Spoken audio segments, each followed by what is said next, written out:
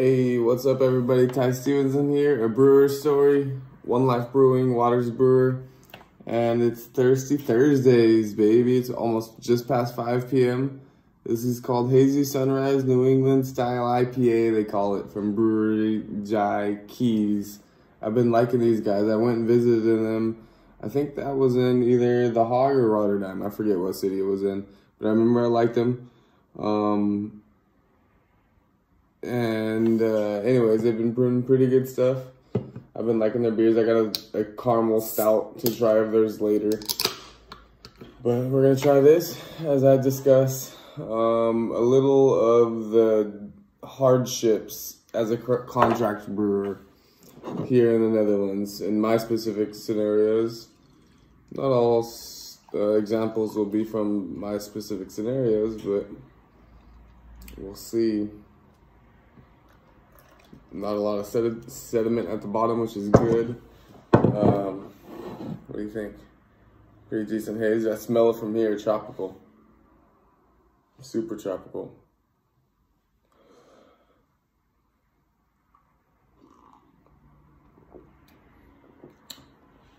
It tastes pretty good. Kind of basic. I think it said, yeah, 7.1%. It's lacking body, it seems like, for 7.1%. I should taste a little bit more. Tastes pretty damn tropical. I bet they use Mosaic or something. Pretty light-bodied, light finish, mild haze. It's just okay, in my opinion. As I just started reusing Untapped at One Life Brewing.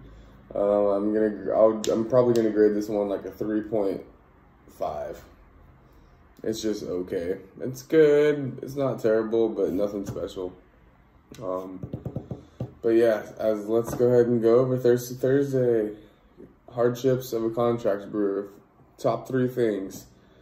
I wrote the blog already, so I have it kind of in mind what I'm going to go over, which is probably how I'm going to do it from now on. It's better for me to write my thoughts out, and then instead of coming and having spiel first and then write about my spiel in my blog, do it the other way around. So, number 1 is logistics, number 2 is marketing, and number 3 is just the brewing itself, brewing. So, for number 1, logistics, I would say that's my biggest hardship. Basically, in my specific scenario, I don't have a car. So, going from, getting my beer from places is very difficult. You have to hire people to do stuff. Hey, come pick up my beer at this location at this time. I need you to ship it to this warehouse. Speaking of warehouse, if you're lucky enough, you may work with a brewery that brews your beer for you, and they may have a warehouse you can store your beer at, or you can store it at their premises at their brewery possibly. That's kind of what I'm doing at the moment. I'm using their logistics with the warehouse, and once somebody purchases like a pallet or of beer or so, a distributor, the warehouse will ship that pallet to the distributor, maybe in France, for example. That's a pretty difficult thing to work through if you don't have a brewery you're working with that has the capabilities to have preferably a refrigerated warehouse and can also ship to your distributors, bars, bottle shops, whatever you ship it to. That's a big dilemma. Also, if you don't have a car, how are you gonna get to work every day? For me, as you guys may know, if you followed a brewer story for a while now, I was living with Alberto, the owner, for a while, so that I saved a lot on rent, and he cooked for me every time. I got lucky, basically. But I felt like I was eating exactly what he was eating, and that's not what I want in my diet. So I felt like a baby just doing that. You may be able to do that longer than me, but I don't want to feel like a little kid anymore.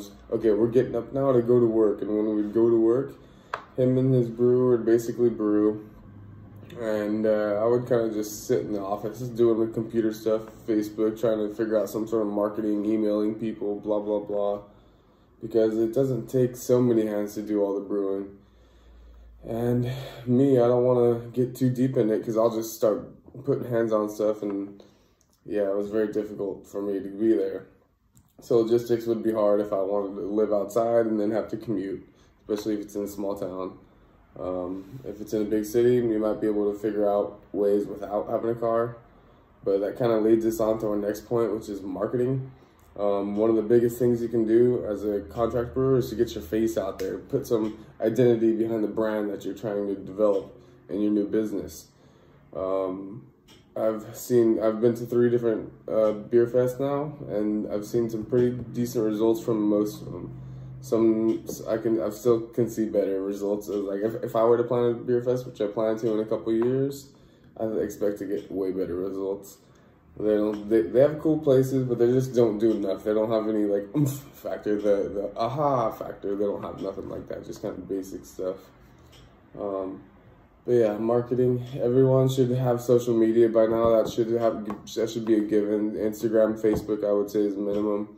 If you want to go crazy, do YouTube, podcast, blog, do whatever you guys want. But you should definitely be on Facebook and Instagram. And the key to winning at that is just document the process, baby. Just do what I do. Create stuff that you already know. Share your experiences. Share your knowledge with others. Shared knowledge is more valued. Yeah, that's basically all you do. Document the process, video it, photos, words, whatever you can.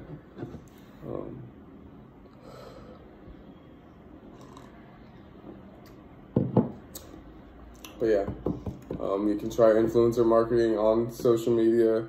You can try other stuff. But if you document the process and put it out there, it's a pull strategy, which is good. You have push and pull strategies for marketing. Pull strategies mean you do stuff that brings people in. Push strategies is more like advertising. You push stuff out there to get sales. Yeah, so it's always better to have pull strategies and then every now and then put in a push strategy. That would be the best way to go about it, I think. But yeah, the last part, it was the brewery itself. You have to, I would say the biggest concern is that you have to make good relationships with whoever is brewing your beer. If you get total control of the brew, the fermentation process, and no one else touches your beer at all, the whole process, then you're good. You can kind of do whatever you want, but that's very unrealistic. Usually you give the brewery the recipe, their brewers or themselves, or maybe you help a little bit. You probably won't do all the work. Someone else will also touch it. Some of those times they touch it might not be to your liking. They may not be sanitary enough. They may include different like bacteria or things to make it so that the beer won't go sour, or different pH things or whatever the hell, chemicals that you might not like. But they do it. You might not be there to see it if you're not there 24/7, right? They may dry hop it on the different time. We did it on day 4. They do it on day 6. That's gonna change if even 2 days different. It may change, it may change complete what you're going for in the beer. If it's bad management, bad leadership, that creates toxic environments, and working always in a toxic environment is always very difficult. You have to make sure that's correct if you're gonna be there for extended amounts of time. You should probably make sure everything's set in stone, like pay me halfway, like down payment for the X beers, and then once they start selling, you start to see profits and start to pay off the debt that you owe, the remaining debt that you owe on those beers. Okay, we'll go figure that out, sign a contract, boom. You have to figure out logistics for staying there, or if you're gonna commute, you're gonna need a car, you're gonna commute a lot. If you do have a car and you want to succeed as a contract brewer, you're probably going to drive a lot, or have to pay someone to drive a lot and do a lot of driving to go to Beer Fest. Highly recommend Beer Fest. Good cans. I recommend good cans with good beer labels, good branding. I forgot to mention that in the marketing part. You need good branding. Branding is one of the most important things at the moment. Start making your brand known for something. Have an essence behind what your brand is. Like, for me, whenever someone drinks One Life, I want them to think like, yeah, dude, we got one life, go fucking live it. Go do whatever you want. You need to have that behind yours. Start every marketing, all the words you use in your business, all the visuals, of every story you ever post, whatever, it all should relate to kind of one, like for me, one life. We all have one life. For you, maybe, like for Stone, for example, stick it to the man, arrogant bastard, fucking, yeah, rebels. Lagunitas is a little crazy circus, right? Everyone has their own thing, but you should have some sort of essence, what you stand behind. And all your marketing employees should come from that. But yeah, cans, important. Cans and kegs is most likely what you're going to be doing.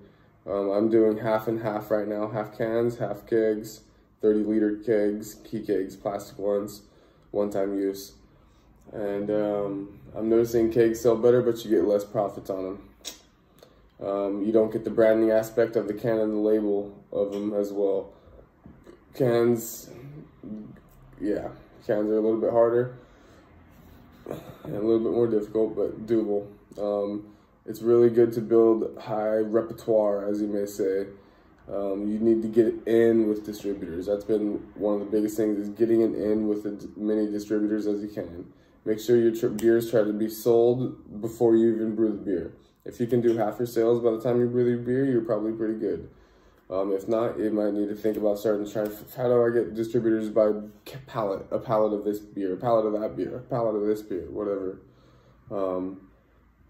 It's very difficult. Distribution game, there's a lot of money to be made right now. If you started a distribution for craft beer company all around Europe, probably in the US too, you're gonna make a lot of money, but there's a lot of hurdles in government because everyone wants a piece of their fucking pie. So be prepared for those hurdles if you try it, but I think there's gold mines for distribution and everyone wants distributors right now.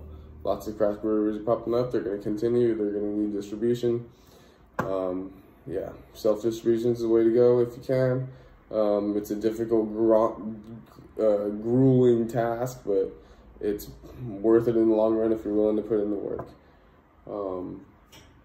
Yeah, I guess that's kind of about it for my little hurdles, for the top 3 hurdles for contract brewing, based off of a little bit of my experiences and kind of just what I've experienced throughout the starting of my little contract brewery, One Life Brewing. So I hope you guys enjoyed that. If you found any value in it, please share, comment, like, subscribe, do whatever the hell you guys want. You got one life, nobody really cares, man, but just go live it. I hope you enjoy the night as much as I do. Cheers to you guys. Ty Stevenson. Peace.